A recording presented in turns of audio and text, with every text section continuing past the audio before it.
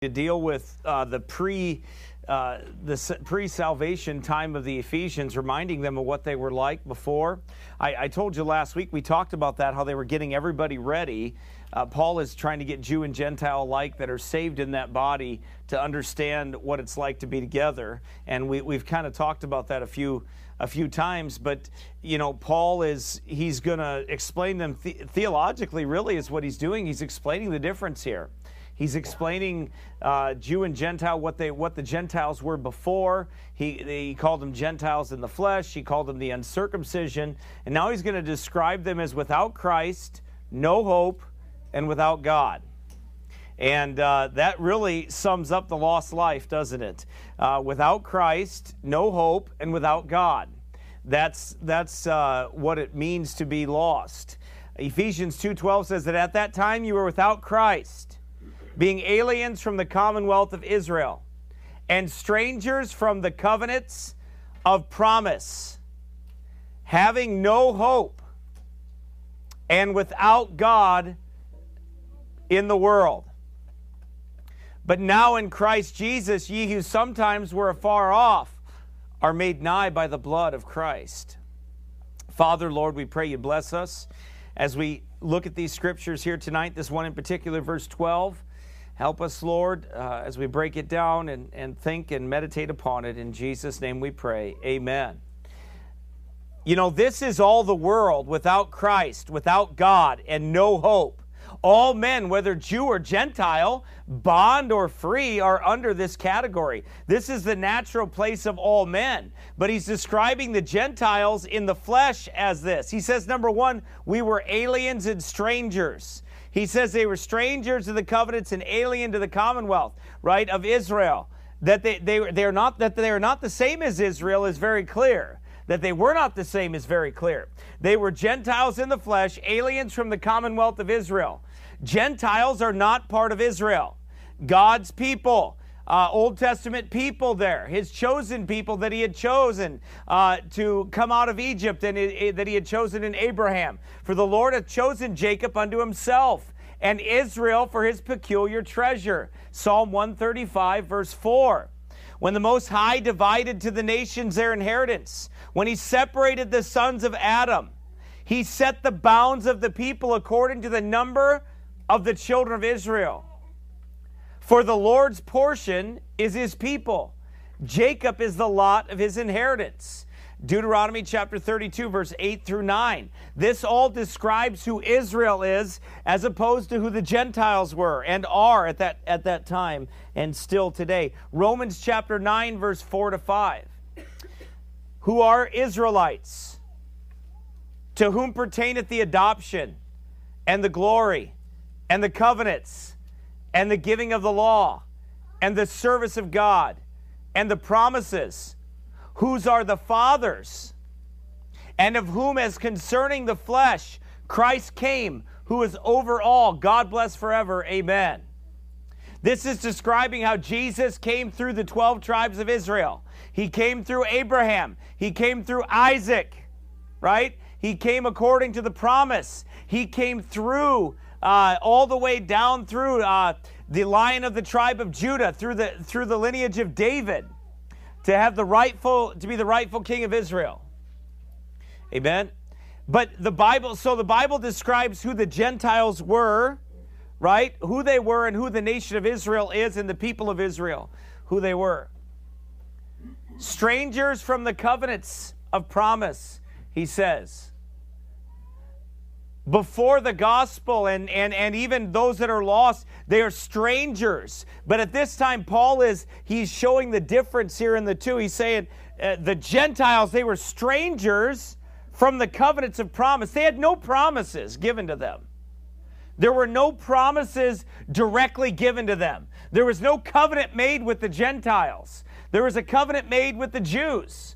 More than one covenant that was made with them. You know, we talk about the Abrahamic covenant, the Noahic covenant, and all these other covenants that were made with Israel. Those covenants, those specific covenants, Abraham, Moses, and all those others that took place, could all be summed up in the Old Testament in that sense.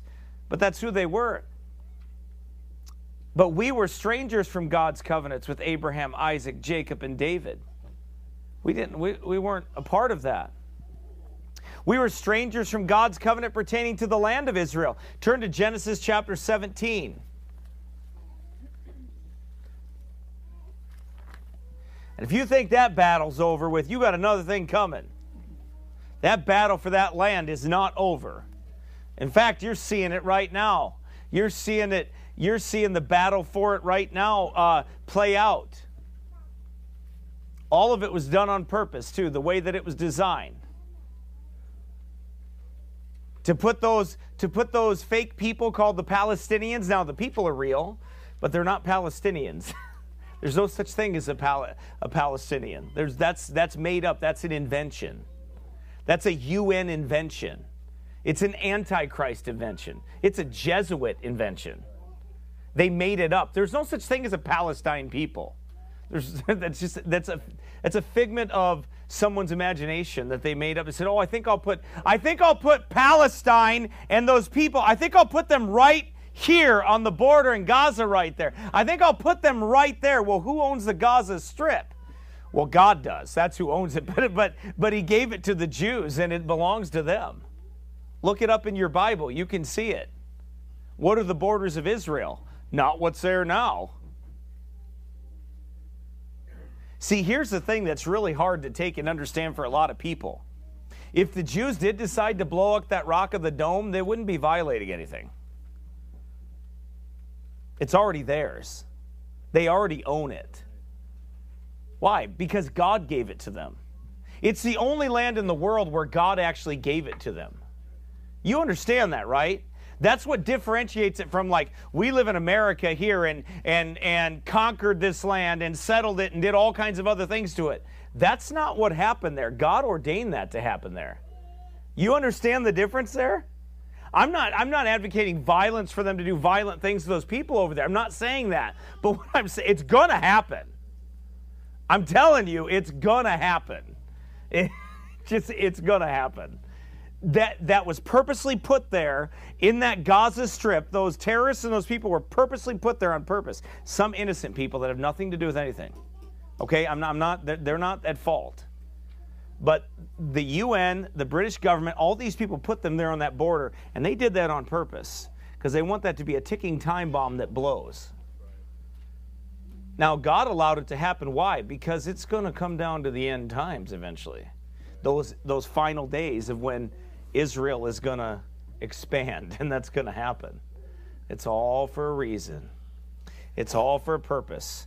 You're seeing it played out right now. People just want to ignore their Bible and act like it ain't there. Oh, it's there.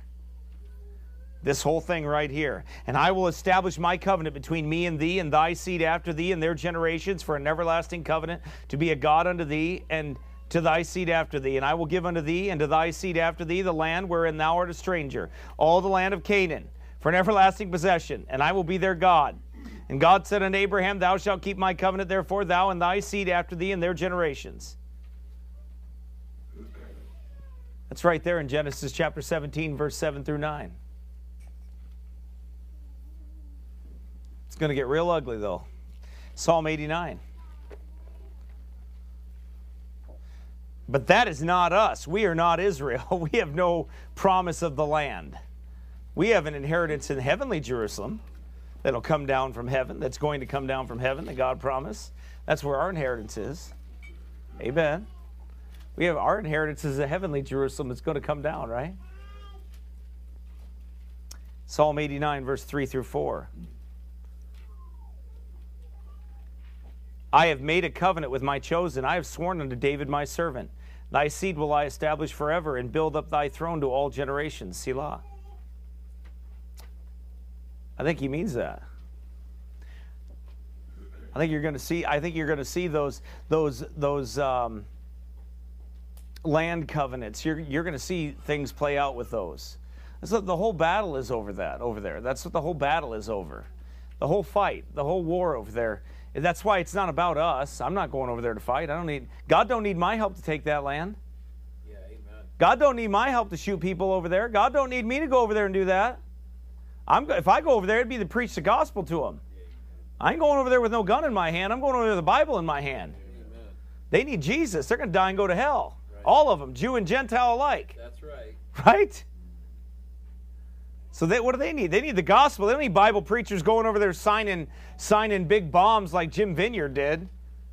To Hamas with love or whatever from Oklahoma Baptist College. Signing the missile over there. Yeah, okay, that's just exactly the message that the church is supposed to give to a bunch of heathens, right? Tell them we're going to kill them. Well, that's what heathens already do, is kill people. Right. That ain't what we're supposed to be doing. That ain't the church's duty. See, that's what happens when you get all messed up, though. You start, yeah, that's not Baptist. No, it isn't. No, it isn't.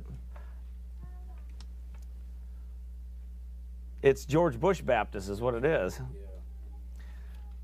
But we were strangers from the new covenant promised to Israel as well. Jeremiah chapter 31.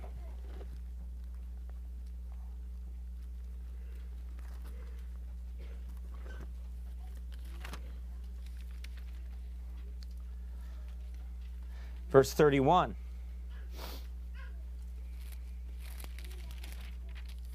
Behold, the days come, saith the Lord, that I will make a new covenant with the house of Israel and with the house of Judah, not according to the covenant that I made with their fathers in the day that I took them by the hand to bring them out of the land of Egypt, which my covenant they break, although I was a husband unto them, saith the Lord. But this shall be the covenant that I will make with the house of Israel after those days, saith the Lord. I will put my law in their inward parts and write it in their hearts, and I will be their God, and they shall be my people. Now, let me tell you something about that. That is a picture of what you and I have. I believe it's a literal promise to those people as well, to come, not now, but to come. If they get saved now, they get saved the good old-fashioned gospel way, amen, by repentance and faith in Christ alone, which is essentially what this is being said here, because God does write that in your heart, amen, when He puts that into your heart. And once it's there, it's there. That's what makes it different than a blood sacrifice that was given in the Old Testament. You have the Holy Spirit that seals you unto the day of redemption. You have that truth written in the inward parts of you as a believer in Christ. Like we don't lose that truth. It doesn't go away from us, right? It's not connected to any other sacrifices beside the atonement that was made by Christ Jesus. But it is written on our hearts. It is there. But I believe that He has a promise to His people that will come there, those people, the lineage of them. And there'll be a war for that. And they shall teach no more every man his neighbor and every man his brother, saying, Know the Lord, for they shall all know me, from the least of them unto the greatest of them, saith the Lord. For I will forgive their iniquity, and I'll remember their sin no more. Amen. You and I, God does that for us, doesn't He? He forgave our sins, and He remembers our iniquity no more. God doesn't bring up your past sins to you. You bring up your past sins to you. God don't do that. Satan might throw up your past sins to you. God don't throw up your past sins to you. God doesn't do that. God doesn't torture you with things you did wrong years ago or sins that you committed. That's you that does that. That's your conscience that might do that because it's broken in some ways, and that's the devil that does that. That ain't God that does that. God's already forgiven that. By the way, when you bring up sins and ask God to forgive you again for sins, God doesn't even pay attention to that. Why would He? See, the Holy Spirit intercedes for those prayers. They don't even make it there. Why? Well, they're not biblically correct. God's not going to listen to that. Why would He? Why would He hear something that He's already done? He's already forgiven it. Why would He enter? God doesn't have to forgive that again. God forgives and it's over.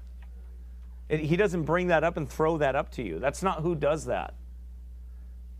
If you have an attack like that in your mind and your heart like that, and you keep thinking, well, God must be punishing me for something I did. No, God don't do that.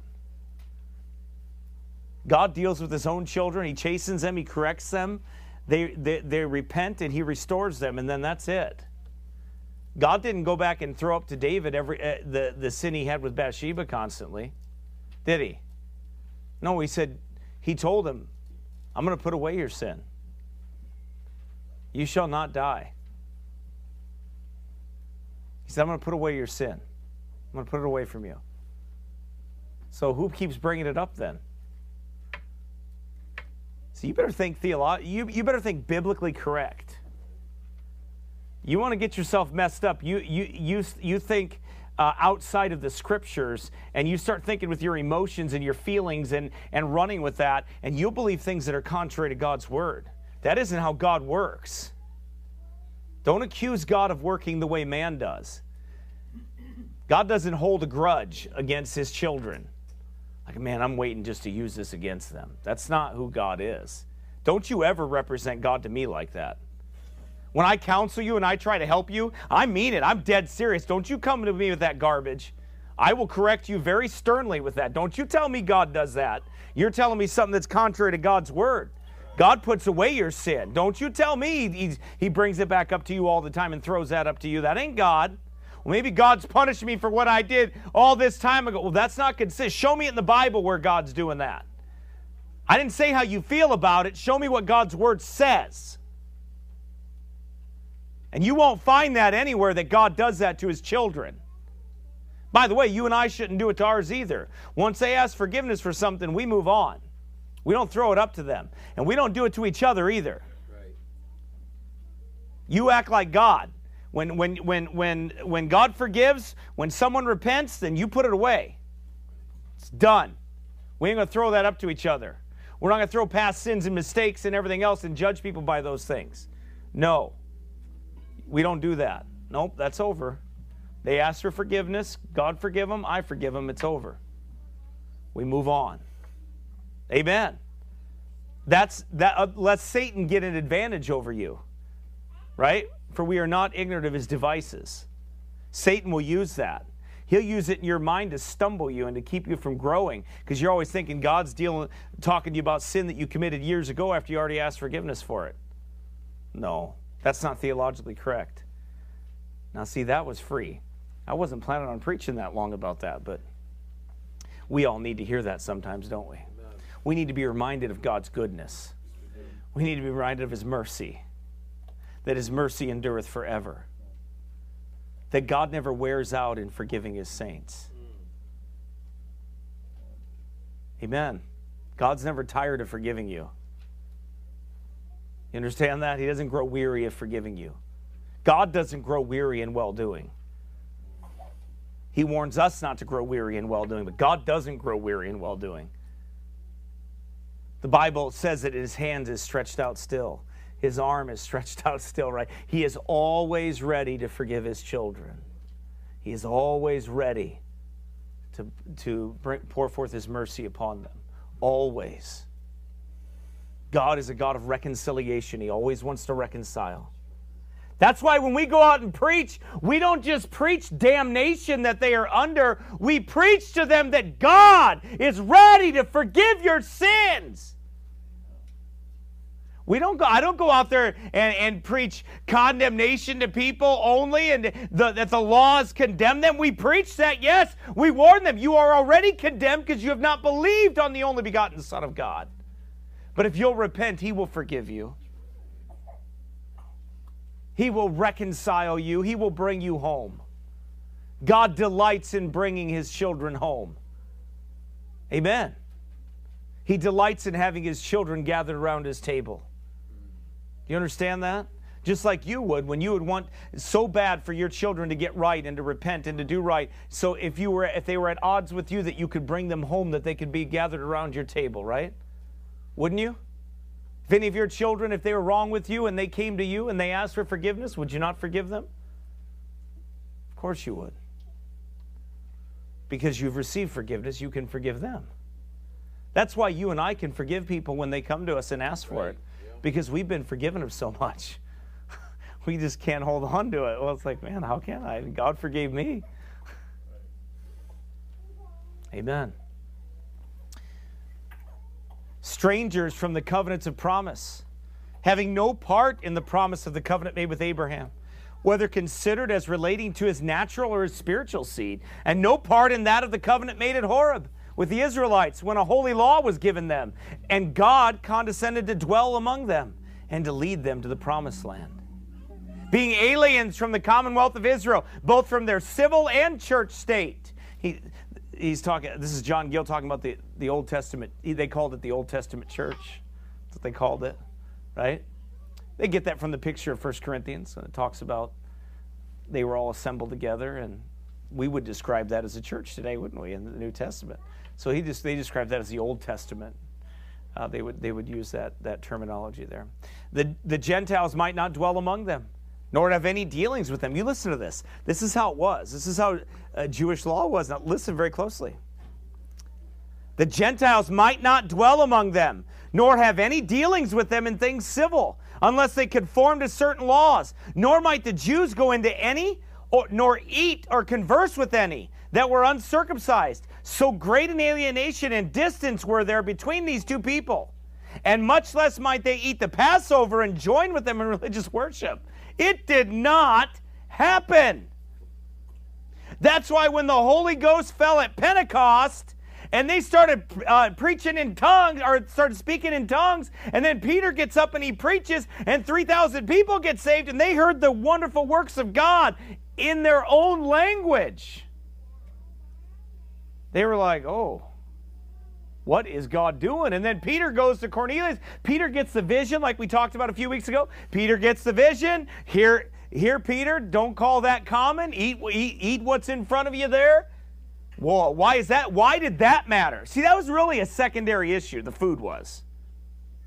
It really was. To the Jews, that was the first issue. To God, that was a secondary issue. Well, why does that matter? Well, if you're going to go witness to that guy, you're going to go into his house and he's going to offer food to you. And if you don't eat that guy's food, that ain't going to go too well. You're bringing them the glorious gospel of God, and then you're saying, but you guys are scum. I ain't eating with you. That won't work out well. Right? But the first thing was the gospel given to the heathen. That's what he was showing him. You go into that guy's house and you go preach to that. Wait, you want me to sit down at that table with that Gentile? That Cornelius, right? He's an Italian band, right? You're gonna go eat with him? He's gonna be making spaghetti and meatballs. They got sausage in them, Lord. Big old meatballs. Right? He's going to have to go eat with that guy. Do you see? Do you see how this was like a turn of events? So now you see why he's saying this to them in Ephesians chapter 2. Paul is saying, this is what you were. You all didn't even go in the same room together. You wouldn't even talk to each other. Remember, the Jews had no dealings with the Samaritans. Right? So all of this is culminating, and he's saying, you guys wouldn't even be able to be in the same room together. You couldn't observe the Passover. You didn't eat together. You didn't. Now, God saved both of you, and you both got the Holy Ghost, and you're all in one body here, and you're all showing up to worship, and you're having communion. You're having the Lord's Supper, which is a picture of his death. And you're doing that together. That's God that destroyed the enmity, right? He destroyed it by the gospel. When the veil of that temple was rent, when that was rent, that was God opening up the way to the Holy of Holies. Jesus Christ opened that way up. Amen? Straight to the throne of God, and said, by faith, you can go straight to the throne of God. You just have to understand the magnitude of what was going on there. And we don't. We just read it real fast and, Ephesians, yep, Paul saying Jew, Gentile, circumcised, blah, blah, blah, blah. That's kind of what we do. And then we just go through it. And we don't get the significance. Why? Because it doesn't have that effect on you. You're not a Jew, and you're not living over there in the time. And you weren't a Gentile at the time around that, how they had no dealings like that together. But this is what Paul is explaining to them. He's explaining what they were, and then he's going to say, but now you're all together. You see, the Jews practiced what we Baptists practice in the New Testament, closed communion. They didn't let anybody in. You ain't coming in here. They made no bones about it. You ain't coming in here. Right? Just like we do when we no, we don't have anybody. Why? Because we believe what God said. It's closed unless you're a member, right? Unless you're part of the body. It's such an amazing thing that Paul is reminding them of the alienation that was between them and God, and the Jew and the Gentile. It's just another way to explain that separation before they were saved and before the glorious gospel of the Lord Jesus Christ came and till Jesus came and made the way. Number 2, he describes him as being without Christ. Paul describes him in a category most plain, without Christ.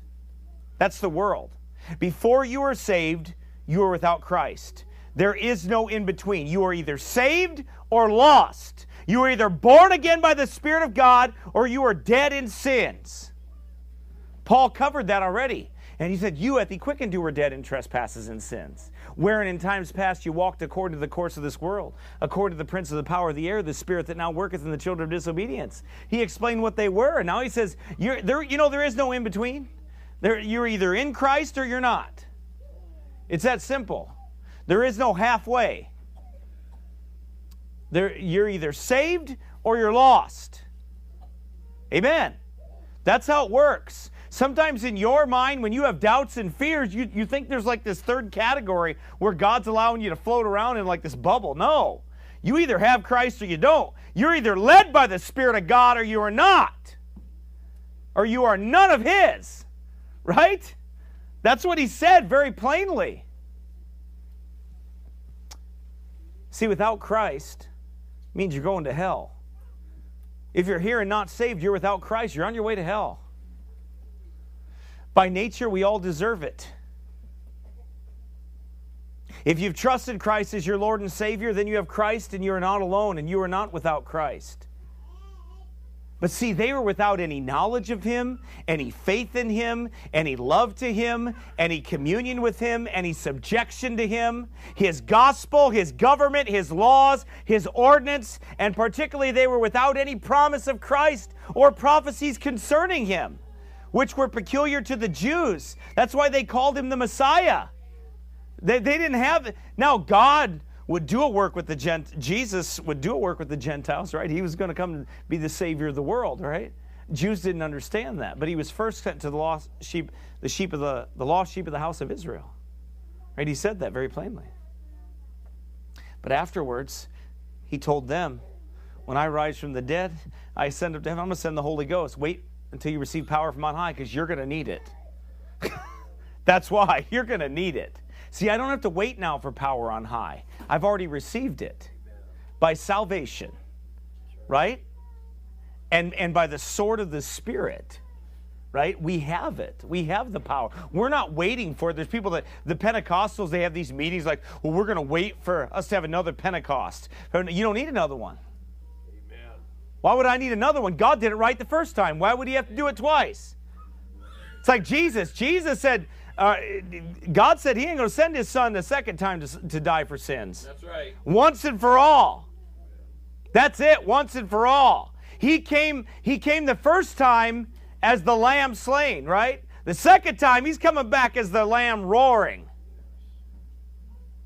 He's coming back with vengeance, taking vengeance on them that know not God and obey not the gospel of our Lord Jesus Christ. Amen.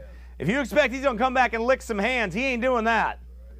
He's going to come down and burn it all down. They're going to get their global warming, all of them. Amen. The little Antichrist system they want. They're going to get it. You want to get hot? It's going to get hot. He's going to come and He's going to burn it all. Preach it. Amen. He is going to burn it all their world systems, all their governments, everything. He's going to burn it down. Amen. He's going to destroy it all.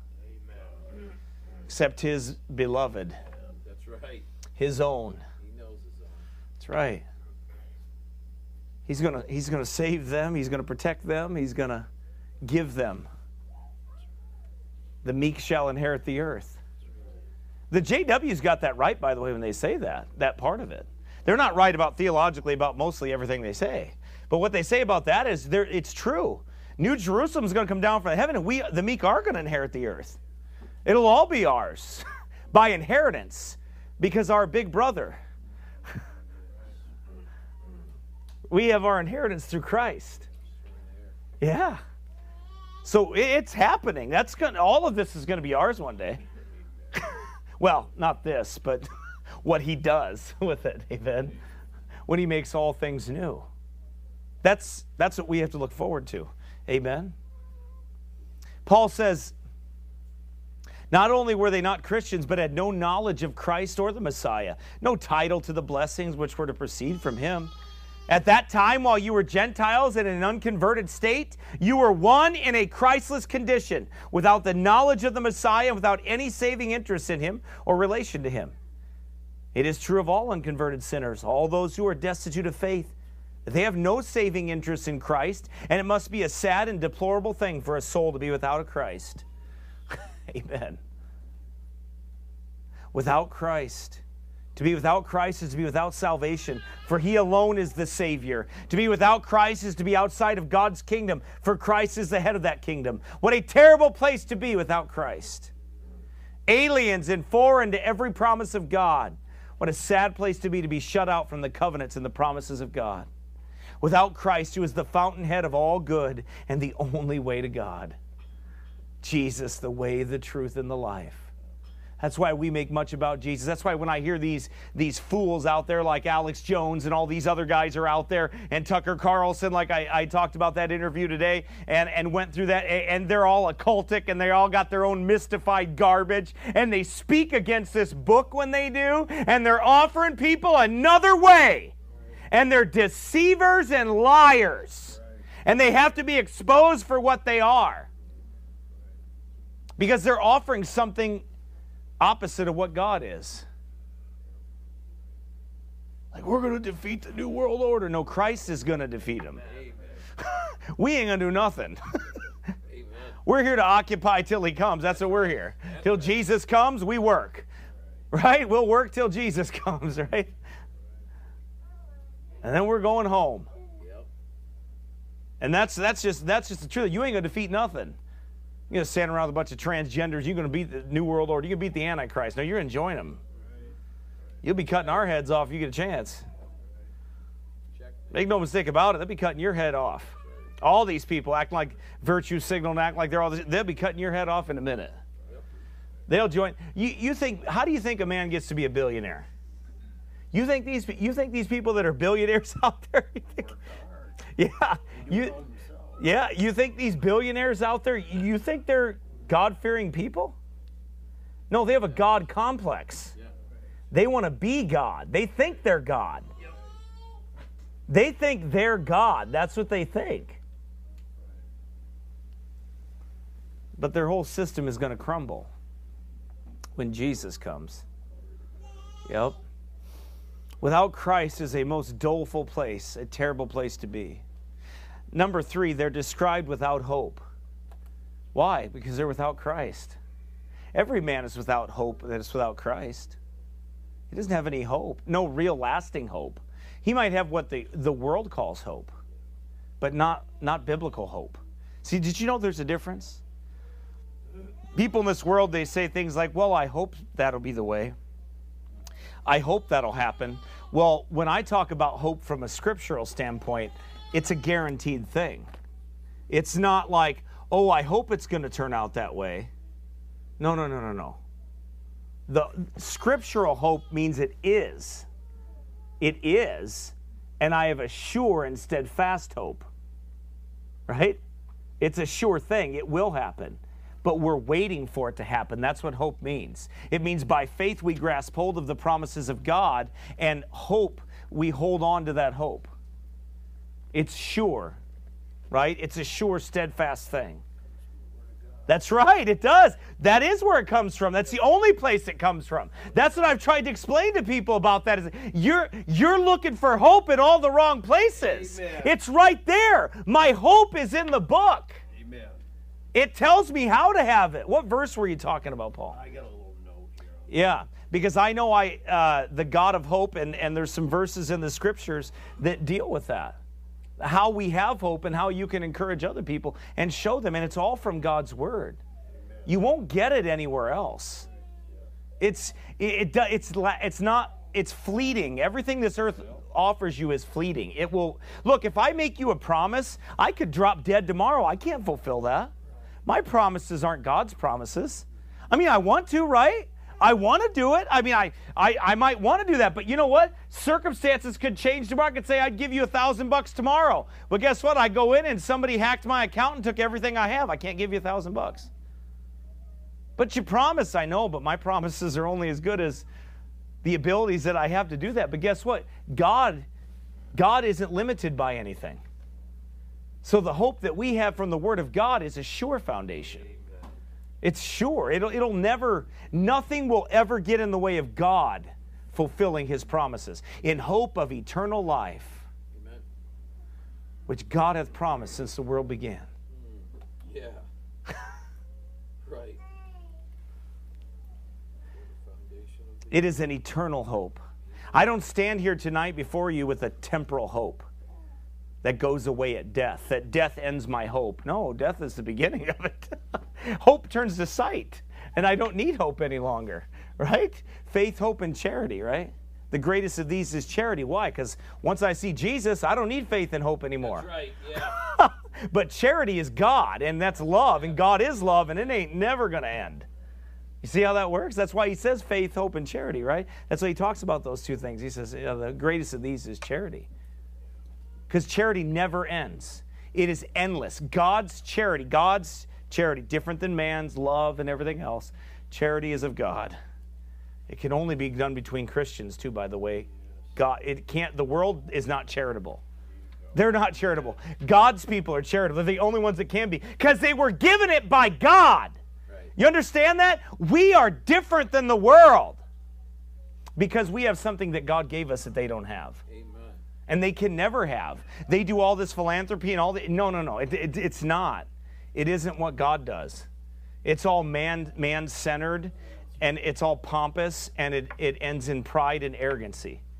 But it ends in hell, most of it. Because like Paul calls them one-world do-gooders. That's who they are. They're just one-world do-gooders is all they are. They don't have charity. They don't have the blood. That's right. They're not us. They can never be until they're saved. They can be born again. Amen.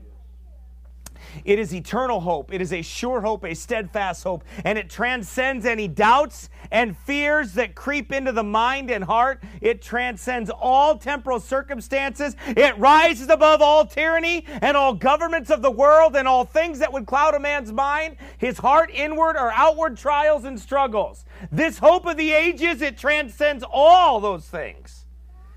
Christ gives an eternal hope. Christ is the eternal hope. He is. His person, His office, His sacrifice, His resurrection. Praise His name. He is the hope of all the ages. Amen. You better be seeking it in that book, or you're not going to find it anywhere else. You won't. You can't. They had no covenant hope, these people. They had no hope of a Messiah, no salvation by Him, no future state of eternal life. Such as are the Christless. They must be hopeless. Such as are without faith must needs be without hope. And such as are without the promise must necessarily be without faith. For the promise is the ground of faith, and faith is the ground of hope. Amen. It is a miserable state to be without hope. If in this life only we have hope, we are of all men most miserable. If I have everything staked in this life, then when circumstances come in this life and it'll destroy my hope. But if my hope is built on nothing less than Jesus' blood and righteousness, it will not shake me. It will not move me. It will not take me away. None of these things move me because they're all temporal. But my hope is not temporal. My hope is eternal. That's what you have to understand. You've got to get that down. That's what Paul is saying. They didn't have that, and they needed it.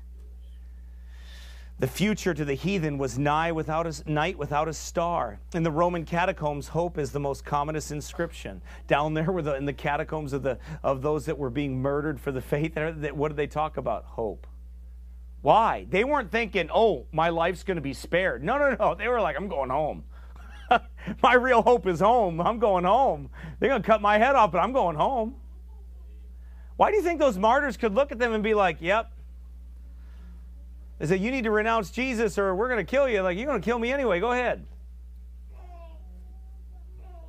We're going to torture you. Yeah, I know you are. But I'm not recanting Jesus. Right? They make a dotted line right here. Cut it clean across. Hurry up, will you?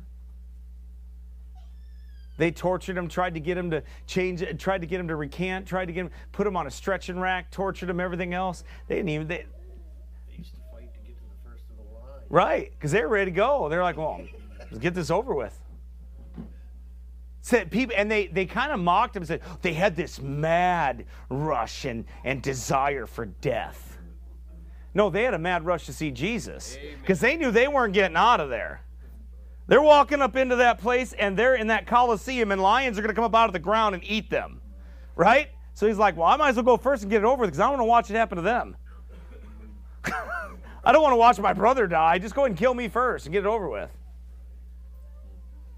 Because lions are going to come up and eat them and all these, and they were in the Colosseum. They come up right out of the ground. They had it. When you see this video, this documentary, you'll understand what they did in that place, man. It was just unreal. There's some vicious people, man, and they're here on this earth now. Same vicious spirit. They'd do it right now.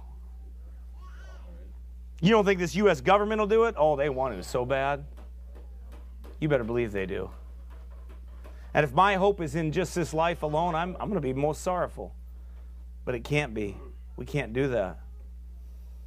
It is a miserable state to be without hope. Step by step descending into a darker and darker depths.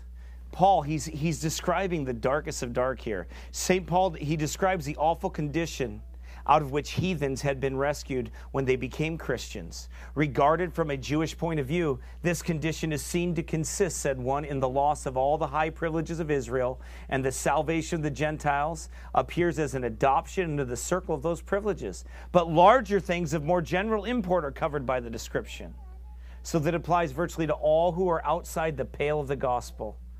He says, first, they were Christless. The Gentile world had no Messiah.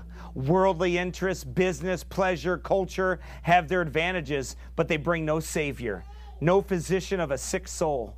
As Christ is the foundation stone of the new temple, to be without Christ is to have nothing on which to erect subsequent Christian blessings. If we have the doctrine and the discipline of the New Testament without the Christ, we have nothing of real profit. The dumb, pathetic helplessness of spiritual hunger in the finer, inquiring, and doubting minds of our day is a proof that to be without the light and life and love of Christ is as great a loss to us as it was to any in old times. So they were Christless people. They were churchless people. They were alienated, right? Alienated from the commonwealth of Israel. The church is now what Israel was in pro-Christian times, the home and the family of the people of God. Picture, we're not replacing them. We understand we're not in 12 tribes. We ain't all figuring out what tribe you're from, any of that. No, we're the Lord Jesus Christ church. We get it. But when you're looking for the family of God today, you're going to find it in the local New Testament church. Right? When you're looking for the saved, when you're looking for that, that's where you find them. In the Old Testament, you found them in Israel, didn't you? That's where you found them. Not the same thing. God did something different with his church, didn't he? Absolutely. We got our theology straight. We get that.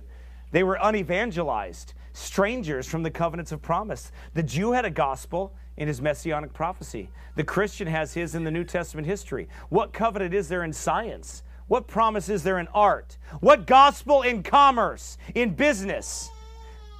We may discover laws and heirs of the universe and create works and skills and beauty and accumulate treasure of wealth, but still stricken souls cry out, is there no balm in Gilead? For all this brings no peace to the weary and the brokenhearted.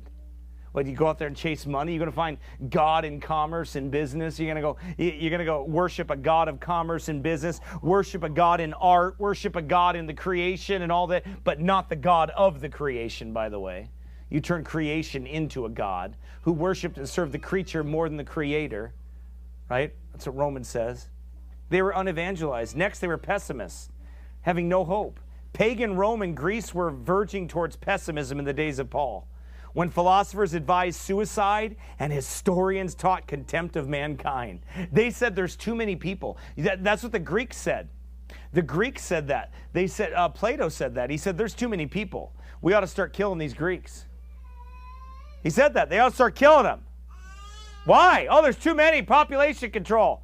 Plus, we need to weed out the gene pool and make some cleaner children. Make some better offspring. Eugenesis. Nothing's changed. Still the same old devils they always were, right? Still haters of God. talking men advising suicide, historians teaching contempt of mankind. Pagan Europe now manifests the same tendency. Culture fails to convert the Philistine. Science dwarfs humanity before nature and discovers no soul and no heaven. What does science tell you? The scientists of the day, falsely so-called, what do they tell you? There is no soul, there is no heaven, there is no God. Business, politics, and society drive man to a weariness that sees no rest. This is what Paul is saying to them. And lastly, as they keep degrading downward, he says they're atheistic. What does that mean? No God. No God in the world. Speculative atheism is rare if it ever exists. Practical atheism is more common and more disastrous, said one. It is worse to believe in God and to live as if there were no God than to doubt his existence. So many people, they name the name of God, but they live like there isn't one. They call themselves Christians, like Alex Jones calls himself a Christian. Tucker Carlson calls himself a Christian while Alex Jones is standing across from a tranny and saying to that guy, "No, you really are a woman." I'm like, he's telling this tranny that he's a woman. I mean, when I look at you, I see a woman. I'm like, I think you need your looker fixed, buddy. But that's what he said, and he's like saying that you know, your bones and everything, yeah, you're really a woman. He said, "Do you think this happened the same way they turned the frogs gay?" Maybe. He said, "Yeah, I think so, baby. That's right, yeah." Too much fluoride. That's a lot of fluoride, man. I think I'd rather lose all my teeth than have that. Amen. That thing said, that tranny said on that video, they said, and by the way, Alex Jones is talking about how much of a Christian he is, how much he's against the New World Order. Then I showed another video of him gushing over this transgender, saying this transgender was his friend, and I hung out with you and went on your show. I'm like who has a friend that's a tranny? Like a friend that's a tranny. I don't want to know all his friends, but I think I have a pretty good idea who they are. But he's talking about that, right? What is that? This is degradation of society. They live like there's no God. They live like there's no God to answer to. That's what they do. That's the same as Romans chapter 1. He's really what Paul's describing here in Ephesians 2, and what this man is describing from Paul's words is the same thing. It's just the degradation. It's the downgrade of society. And how does it happen? Well, first you have to deny there's a God. Then once you do that, then it just gets worse from there. You deny his ways, and you ignore him, and you're just going to go down. Didn't want to retain God. In their knowledge. Right? That's what happened. This is to be without God is not to look for his help, nor to obey his will. This is death, since in God we live and move and have our being. Glorious must be the gospel that redeems us from such a depth of ruin. Amen. Having no hope either of the pardon of sin or the resurrection of the body, nor indeed of the immortality of the soul. Of all these things the Gentiles had no rational or well-grounded hope. Of the promised Messiah they had no hope, right? 1 John 3:3, and every man that hath this hope. What hope? This hope. Every man that hath this hope in him purifieth himself, even as he is pure. See, the hope of all the ages, when it is in you, when you are saved and born again, it purifies you. It just does. No, you're not perfect on this side, but boy, you sure are going to know it when you're not. And it's going to bother you. God's going to convict you. And over time, God's going to continue to grow you. That's the promise of God. That's the work that he does. Right? He continues to do that work until we'll perform it until the day of Christ. Another verse that talks about that, in hope of eternal life, which God that cannot lie promised before the world began. 1 Thessalonians 5:8 talks about this hope that we have and that they didn't have, and that none of us had before we were saved. But let us who are of the day be sober, putting on the breastplate of faith and love, and for a helmet the hope of salvation. 1 Thessalonians 4:13, but I would not have you to be ignorant, brethren, concerning them which are asleep, that ye sorrow not, even as others which have no hope. For if we believe that Jesus died and rose again, even so them also which sleep in Jesus will God bring with him. That's God's promise. That's where your hope is anchored, in God's promise. That's why it's sure. That's why it's a sure hope. Colossians 1:27, to whom God would make known what is the riches of the glory of this mystery among the Gentiles, which is Christ in you, the hope of glory. Christ in you, the hope of glory, whom we preach, warning every man, and teaching every man in all wisdom, that we may present every man perfect in Christ Jesus. Whereunto I also labor, striving according to his working, which worketh in me mightily. See, these, they had no hope. Those outside of Christ, they have no hope of salvation, because there is no other way of salvation, no other possibility. No hope means zero hope. Any hope that the unbeliever has is a false hope, a delusion, and a lie of the devil if it is not on Christ. The apostle does not mean to affirm that they did not cherish any hope, right? For this is scarcely true of any man, but that they were without any proper ground of hope. See, there's a lot of men that live in hope, but they have no proper grounding for it. Our grounding for it is this book and the promises of God. Theirs are fleeting hopes, not real.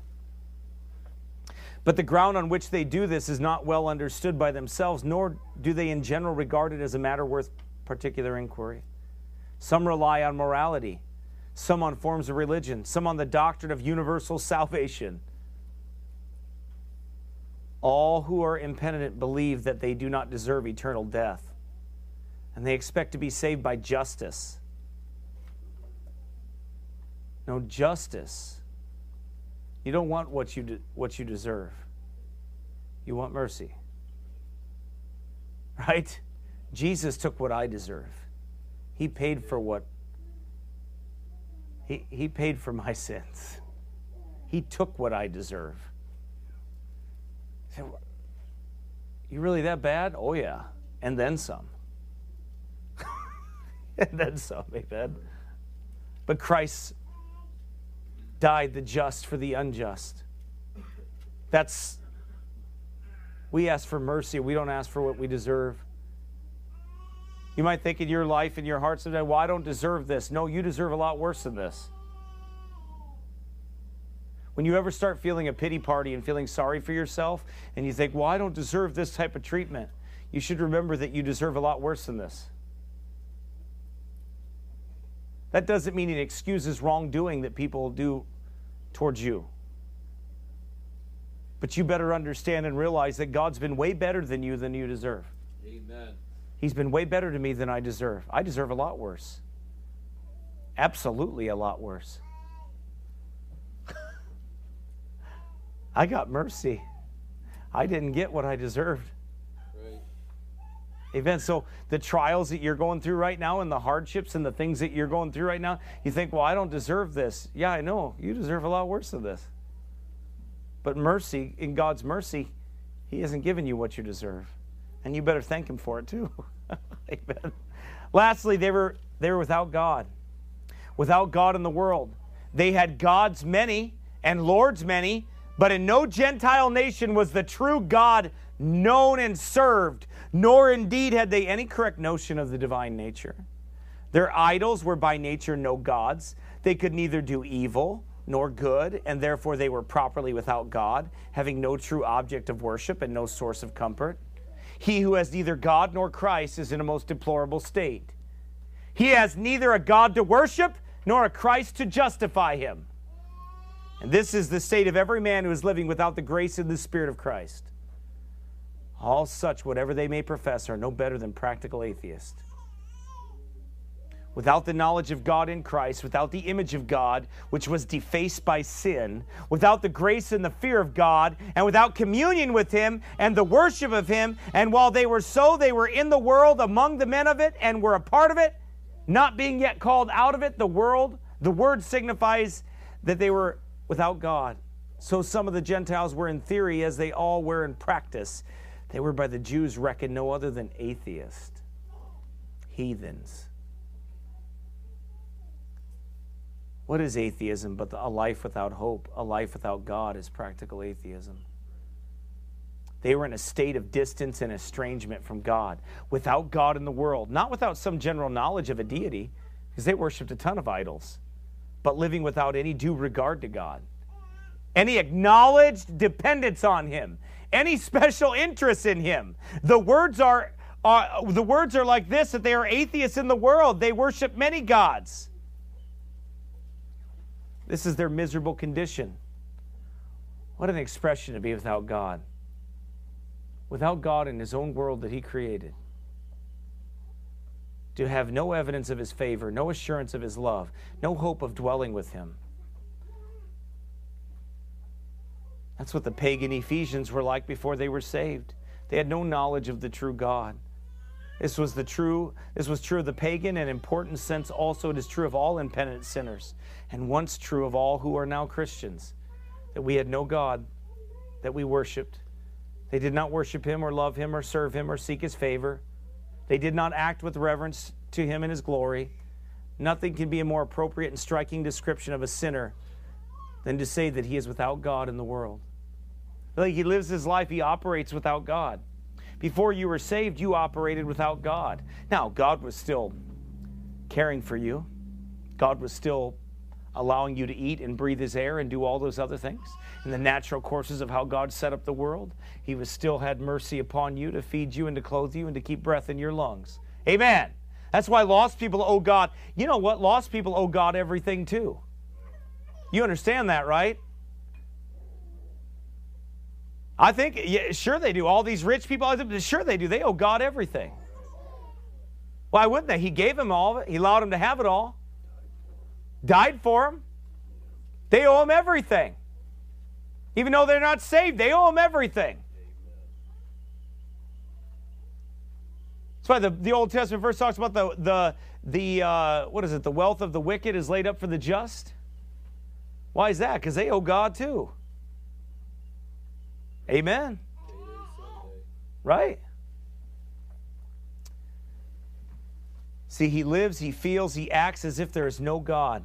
He neither worships Him in secret, nor in his family, nor in public. He acts with no reference to God's will. He puts no confidence in God's promises, and fears not when he threatens. And were it announced to him that there is no God, it would produce no change in his plan of life or in his emotions. Wouldn't care. The announcement that the emperor of China or the king of Siam or a sultan or was dead would produce some emotions that might change some of his commercial arrangements, right? But the announcement that there is no God wouldn't interfere at all with his plans. People go on. That's how you know if somebody's not a Christian. They don't care what happens with God. They don't care about God's book. They don't care about this Christian life. They can name the name of Christ and say all they want to, but if they don't care about God and they don't care what happens and they live their lives opposite of what God says and don't care about it, that's because they're not His. They live like there's no God. You see them all the time, right? We see them out on the street and we're preaching. They live like there's no God. They don't care. And if so, says one, what is man in this beautiful world without a God? A traveler to eternity without a God, standing over the grave without a God, an immortal being without a God. You got to live on one place. Heaven or hell. A man fallen, sunk, ruined, with no God to praise, to love, to confide in, with no altar, no sacrifice, no worship, no hope, with no father in his trial, no counselor in perplexity, no support in death. Such is the state of man by nature, such are the effects of sin. This is the sad state of affairs of the Ephesians before their conversion. But oh, happy day when a man or a woman or a child is saved out of that wretched life. Amen. When God saves them and He becomes their God and He seals them unto the day of redemption.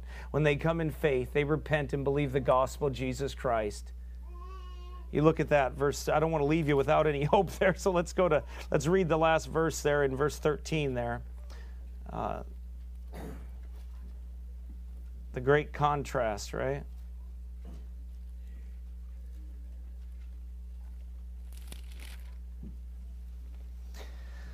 He says in verse 12, he says that at the time you were without Christ, being aliens from the commonwealth of Israel and strangers from the covenants of promise, having no hope and without God in the world. But now, in Christ Jesus, ye who sometimes were far off are made nigh by the blood of Christ.